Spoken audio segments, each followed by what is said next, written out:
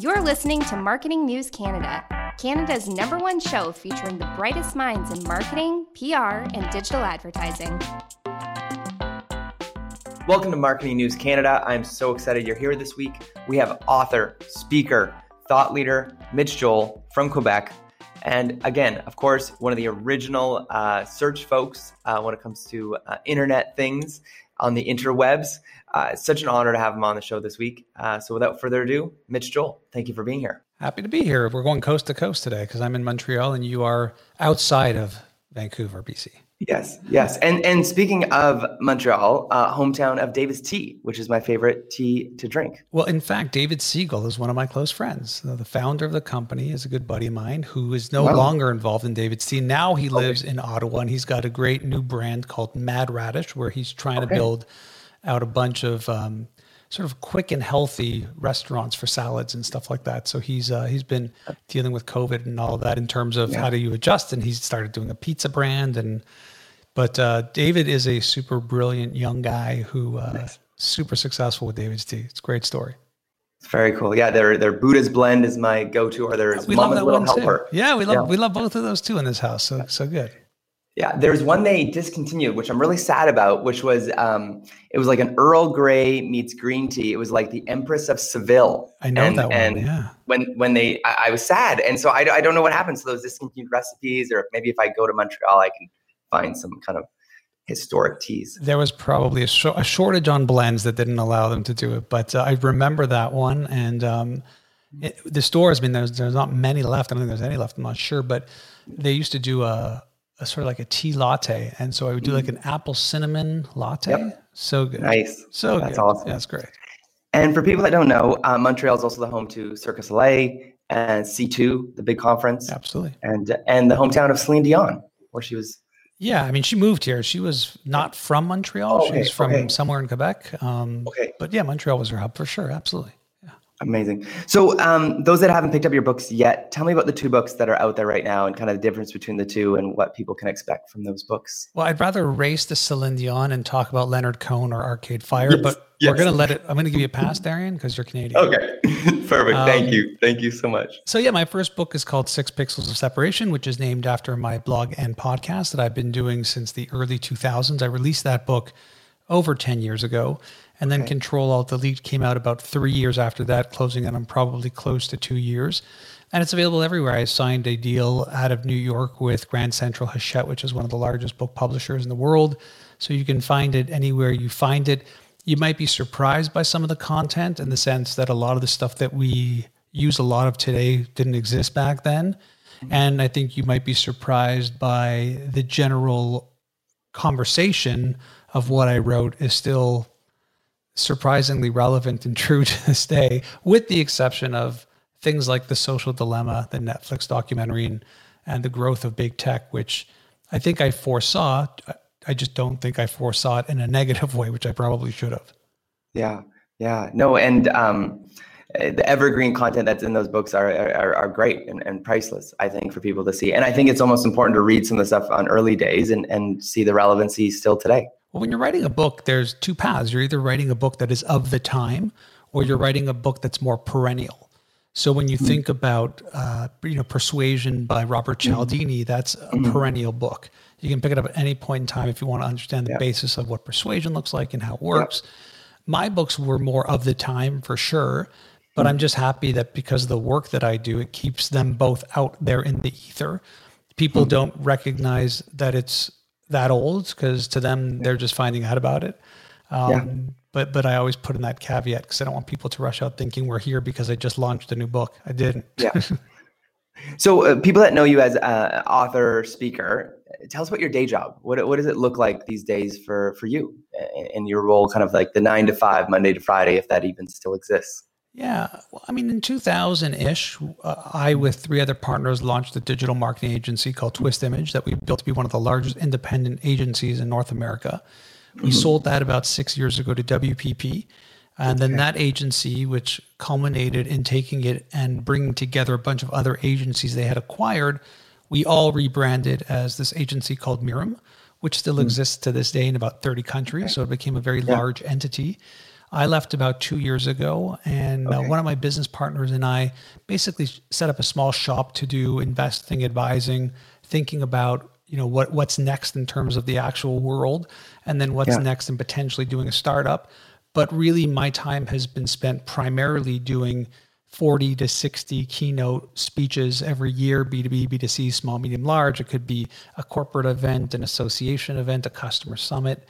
I still do the podcast every single week. It's still published every Sunday. It's probably the longest running business podcast in the world. Yeah. I do a lot of radio hits nationally, and then it goes out internationally with iHeartRadio. And, my day is not really ever normal. So even before COVID, it's not like I had that weird type of schedule. I would be there, either be in the office working, or I'd be on the road somewhere speaking. And, I kind of set up a world where I don't have to worry too much about that 9 to 5-ish. So that's where I'm at. And speaking now in events, what are your thoughts on what that's going to look like this upcoming year? Well, we're going to see. Right now, it's fully virtual or canceled. And I've spent a good chunk of this year aggregating a lot of the technology that I had. I've been doing digital communications for close to, if not over 20 years. Yeah. So when everything got canceled, mid-March I wasn't one of those speakers who ran out and got a green screen and downloaded Ecamm and thought that I had reinvented the wheel. Yeah. I had experience doing stuff like this. But the truth is, in the past 2 years, this technology has really evolved with thanks to YouTubers and streamers. Companies, both hardware and software, have been developing a myriad of technologies to help streamers and YouTubers broadcast better. And for those who were fast on the trigger, like I was able to change some of the stuff and update it and upgrade it. And then, being able to communicate through a webcam, through software is very different than standing on stage. And I didn't want my presentation to be like the early days of TV, which is essentially people standing there and reading radio, which is what the early days of TV was. And for a lot of presenters, it still is that. They hop onto a Zoom and they share a screen, and it's their slides and then like a little, stamp-sized picture of them. Yeah. I've been spending my year creating a bit of a different experience for people who want to book me to do virtual keynotes or Zoom meetings and stuff like that. Next year, we don't know yet. It's a very strange thing to sit in a business that you're a part of, which is a multi-trillion-dollar industry, that of business tourism essentially. Yeah. And have no idea, when this is going to come through. We're recording this in December. I don't know when it's going to be broadcast, but we're starting to see the early days of a vaccine. How long until we all get it? How long until borders open up? How long until businesses are comfortable having their teams congregate? And even that, there's two paths that we're looking at. One path is CFOs and CEOs will look at it and go, we figured out all this Zoom stuff over this past year plus. Yeah. Why spend the money on hotels and flights and bringing people together? Let's just do it virtually. That's one path. But the other path that I think is more likely is they might say, look, maybe we live in a world where 20 to 30% of our work stuff is now more remote. Maybe not fully remote, but more remote. Yeah. We need this every year to get our team together. We need to get our customers together every year. Yeah. That there is a bit of pent up demand. People want to, we've got the vaccine. Let's go crazy a little bit. Yeah. And, F. Scott Fitzgerald has that famous quote about holding two objects in your mind at the same time and being able to work with those two opposing thoughts. And that's kind of what it feels like for me with that almost everything in the speaking business. I have a lot of gigs booked for next year. I don't know if they're going to be virtual or physical. I'll see as the months progress and as the government and people's comfort widens, hopefully, and opens up. Yeah. Yeah. And I think that element of, running into you at the hotel bar, after your keynote or the next day, and to process with you, right? Like, and those kind of like serendipitous moments, connecting with other people at the conference, or when you probably connect with other speakers and you can swap ideas, the stimulus and the catalyst that is for so many ideas is, I think, so important. We're missing that. We think that this is great, and it is great, but there's a lot of cracks in the armor when it comes to this technology. If you think about a new employee or as you're growing your team, how do they feel a part of this? How do you really build a corporate culture? if everybody is sitting here and ultimately I might look good, but I'm in socks. Yeah. And right behind that door, even though I'm focused on this, it could be kids, it could be cats and dogs, it could be all the other things I didn't get to in my household that day. Yeah. And people don't really understand what happens when you're in a work environment, when you're hearing not your own challenges in your own meeting, but other people's challenges, how you feel a part of it. What happens when you're walking in and out of the office building? What happens when you're going for lunch? So there is that. And I mean, the social aspect is a very big part of how we grow. If one of my kids was heading into college or university this year, I don't know that I wouldn't want them to take a gap year, because that first year of relationships that you make with one another and working together, what percentage of that experience is the transfer of knowledge from the professor to the student in the grand scheme of what, a college university offers a young person. So I think a lot about those things, and I mean, I miss them. I miss having the coffee meetings in the morning and the lunch meetings. I miss flying into a city and having a fellow speaker meet me for drinks in the lobby, for coffee, hanging out side stage, backstage, being able to interact. I mean, when I'm done, I hit leave meeting. I'm done. Yeah. And are you a waver? Do you do the wave first, or are you just a leave meeting guy? I like waving. I like throwing a heavy metal sign, maybe. I don't know. I don't know what I like doing. I don't know. I experiment. Yeah, nice. Good. Yeah. That's amazing. So with all this, like the stuff you've been seeing, the stuff you've been watching, and I feel like of any kind of Canadian in marketing, you've had a finger on the pulse longer than anyone.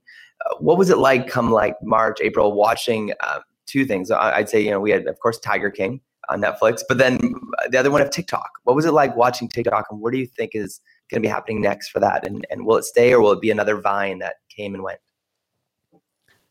I mean, again, somebody who in 93 was writing about the great innovation of hyperlinks on the internet and spent time building out, what are now the modern search advertising models before Google existed. Because Mama, right? Was it Mama's Help? Or Mama.com, yeah. Yeah, Mama. Okay, tell us about Mama for those that don't know, because that's such a fascinating backstory. So I was in journalism for a long time, music journalism, publishing magazines, and I was brought in to edit a local Montreal magazine that focused on entrepreneurs. And one of the people that I'd spoken to was a business development person at this very emerging technology called search. And it was called Mama.com, the mother of all search engines. And it was a meta search engine because at the time, the results we were seeing in places like AOL, Alta Vista, Yahoo were good search results considering where the web was at. We're talking, 95, 96-ish, but they weren't great. And this young person out of McGill University figured out an algorithm of how to combine all of these search engines feeds and create this meta search result, a better result, which you might have seen with things like, I think there's Dogpile and either Lycos or Alta Vista. One of them was also a meta search engine. And there was Ask Jeeves back in the day too, right? Well, Ask Jeeves wasn't, it was a meta search engine actually. You're right. Yeah, Ask Jeeves came a little bit after that as well. Okay. Yeah. But we were experimenting with advertisers. What does sponsorship look like? What does advertising look like? We would know which search words weren't resulting in a good search result. We would offer to sell that top search result to someone that we knew had a better search result. Yeah. We started, I remember physically hard coding into the actual code of the search engine. If somebody looks for cancer, this is the site we want to refer them to, the link we want to refer them to. Wow. And when Sergey and Larry from Google talk about the early days of search and how they were having phone calls with other search engines, I was on one of those few calls of what we were doing, both in terms of advertising. They were more interested in what we were doing from a tech standpoint because our CTO and our tech team was really smart. We were running no information off of hard drives at the time. We were running it off the pure RAM. So we were building servers just with RAM, very, very hot, heated problems to store and all that stuff. Yeah. But it was very evolutionary at the time to not have a hard disk drive spinning for a search result off of a server, which sounds absurd now. Yeah. So back to the TikTok question, I spent a lot of time seeing everything, whether it was e-commerce, whether it's mobile, whether it's platforms like Twitter or Facebook or YouTube. Yeah. And my reaction is always the same, which is interesting. We'll see. It's interesting. We'll see. Yeah. Do I think TikTok's going to go away? It could. Do I think it's going to stay forever? It could.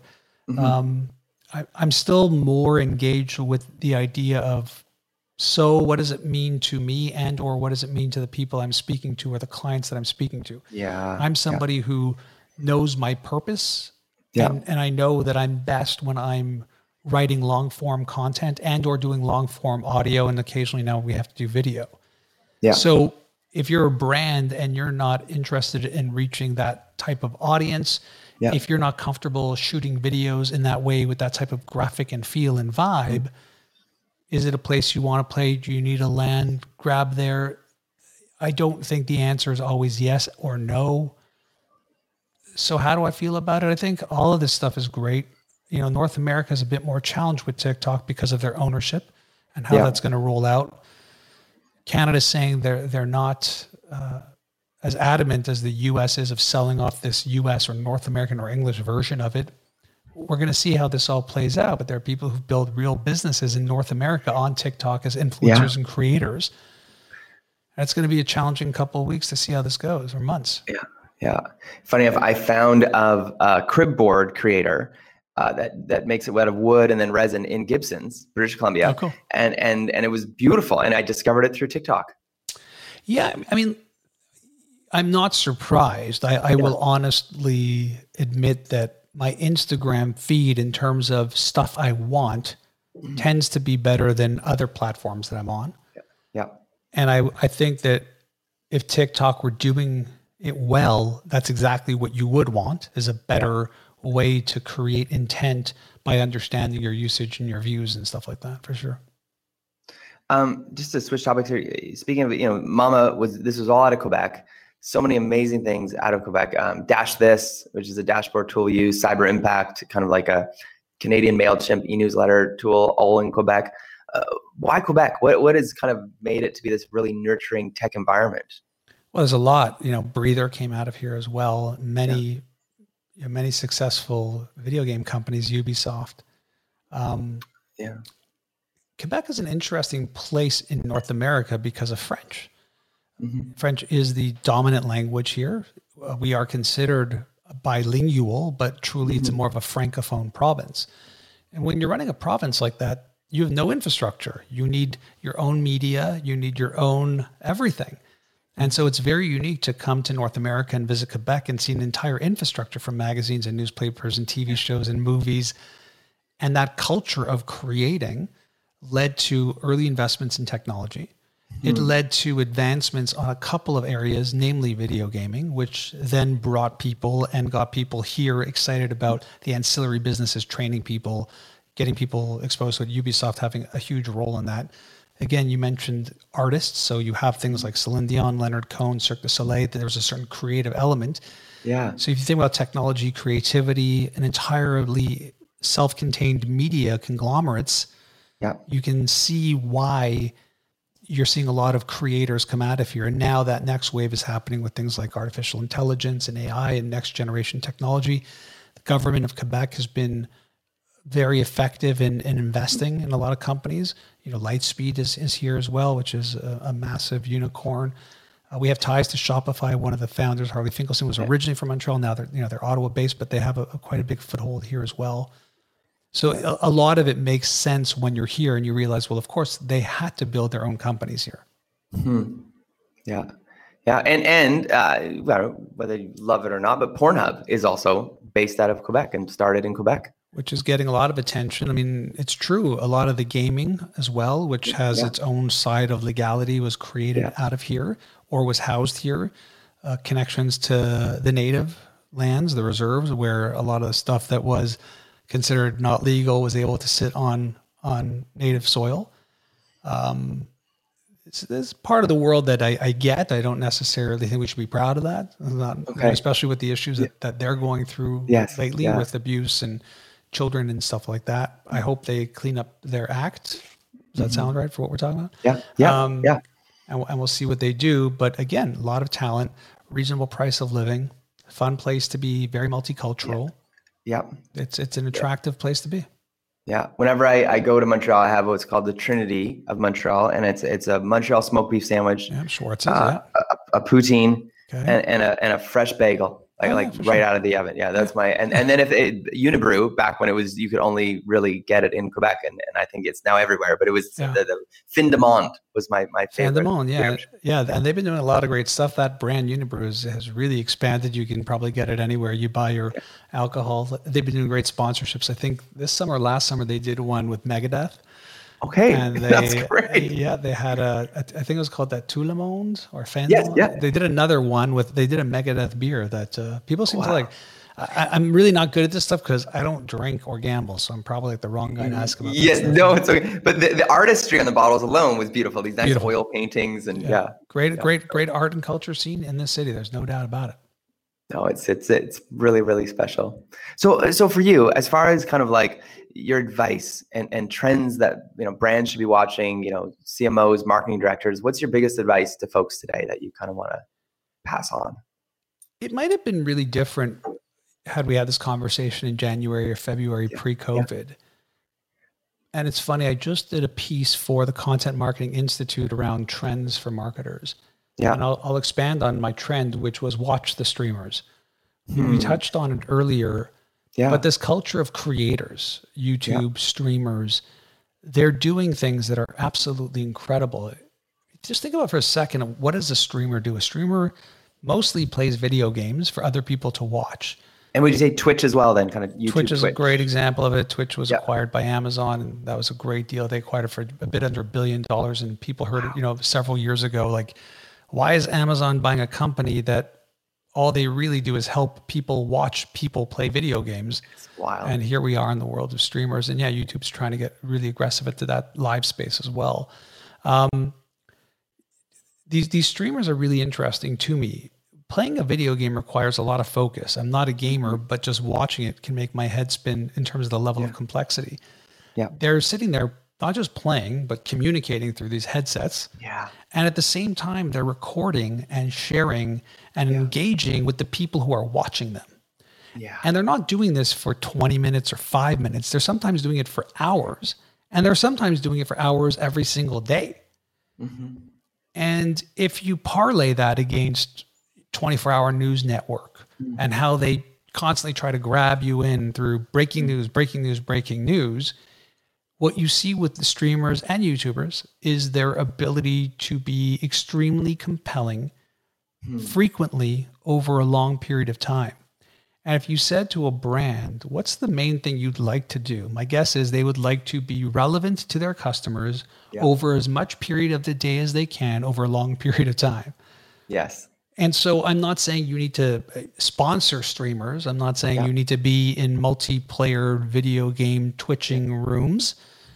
But if you look at how they build audience, if you look at how they build brands and how they've done it at an accelerated pace, an ongoing pace, and an engaged pace, and how they actually handle their technology, usually one person, maybe someone helping them if they've become very successful. I think the lessons of great marketing can come primarily out of that, if nothing else. That's really fascinating.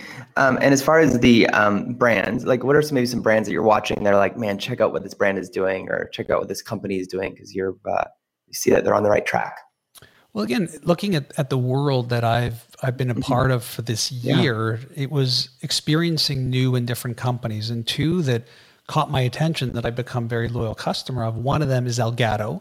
Elgato does this device called the Stream Deck, which I can show you maybe really quickly. You can see it here, which basically allows me to sort of switch scenes and zoom in and out and have stuff there. So when I'm streaming, when I'm actually doing my virtual keynote, I can switch my slides here. I can switch camera angles.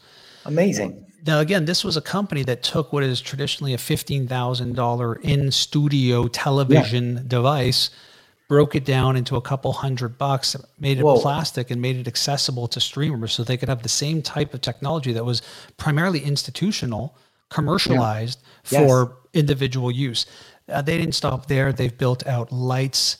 They've built out applications like the Epoch Cam, which enables me to turn my iPhone into a webcam or another virtual cam. That's incredible. And if you look at the brand, prior to COVID, you would have seen that it's for streamers and gamers and creators. When they started seeing, middle-aged white people like me buying it, they repositioned their brand to look more like online communications than just for the streamers and gamers. They adjusted the brand and graphics. And I felt like their shift to accept and create this other area while at the same time keeping their streamers and that whole market of gamers engaged was just brilliant brand play. And the quality of what they're doing across the board, how they engage with their customers, how connected they are has been incredible. That's awesome. And then the second brand would be Rode. Rode is the company that makes this mic here called the Pod Mic. This Pod Mic goes into something called the Rodecaster Pro. This Rodecaster Pro device is incredible. It's a portable podcasting studio, but it's so much more than that. I can Bluetooth my phone into it. I could record multi-channel.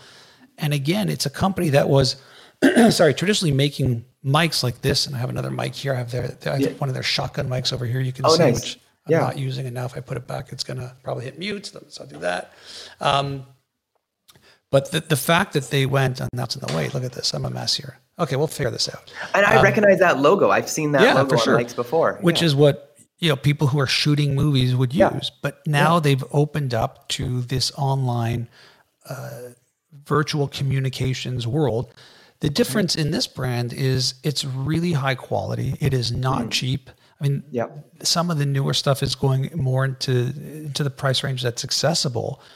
But high quality, Australian-based company, really engaged, super engaged online, lots of user groups, lots of communication, lots of great content marketing.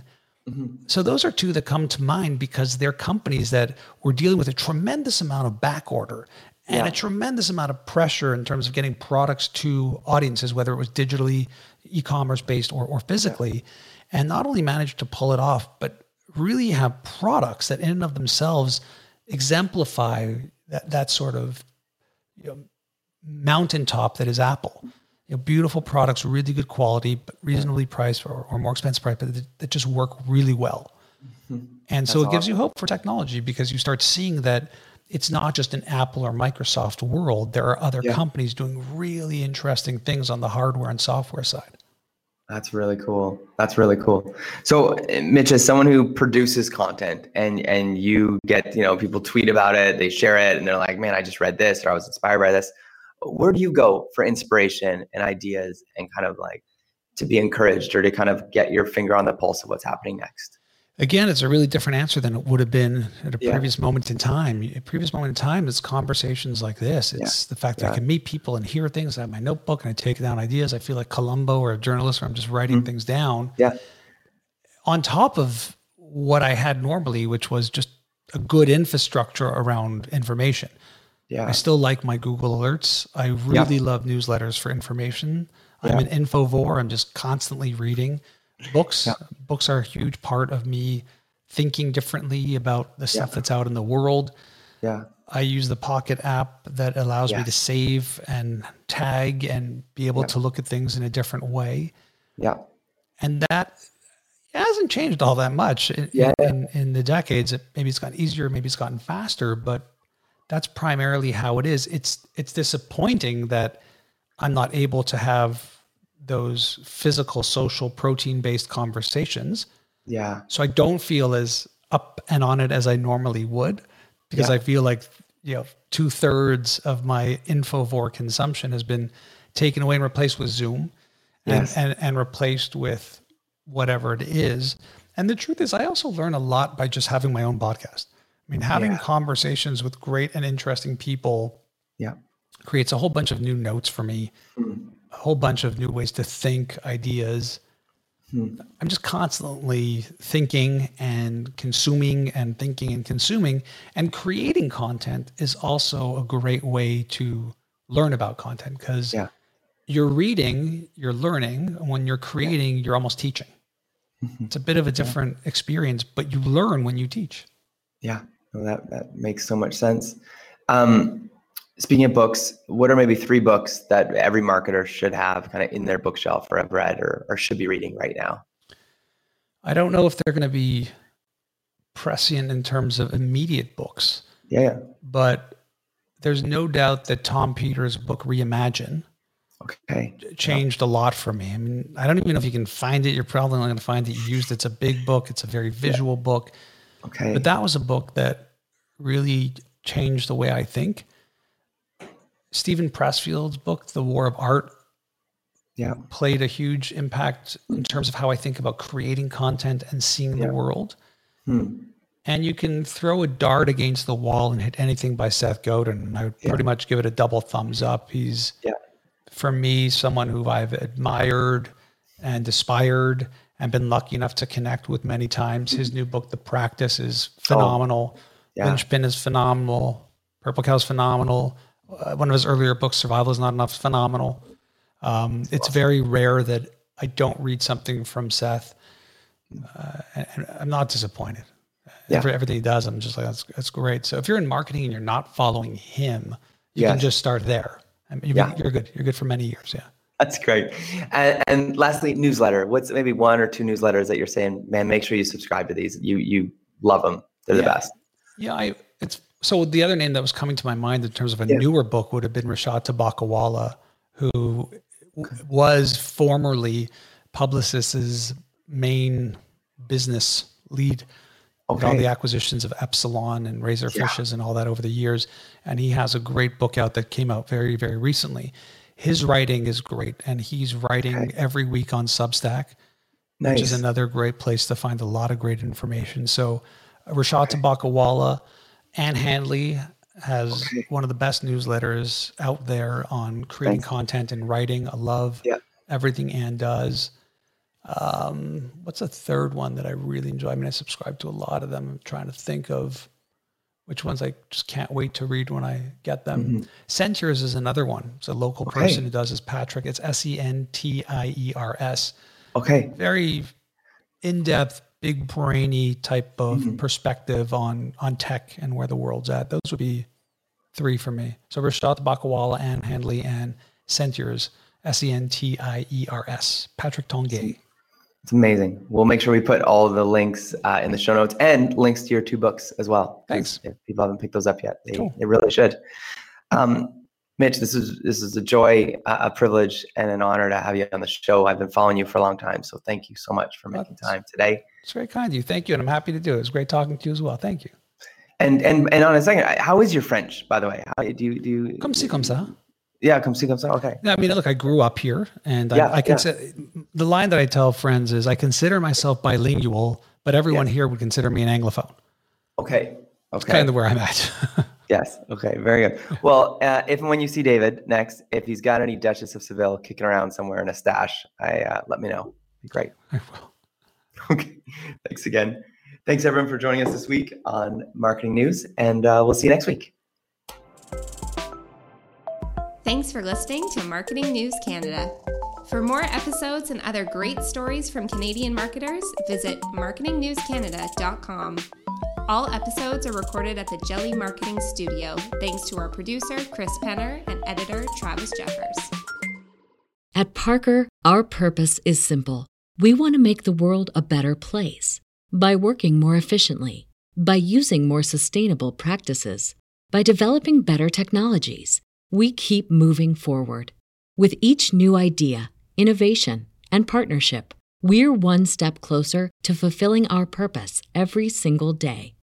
To find out more, visit parker.com/purpose. Parker, engineering your success.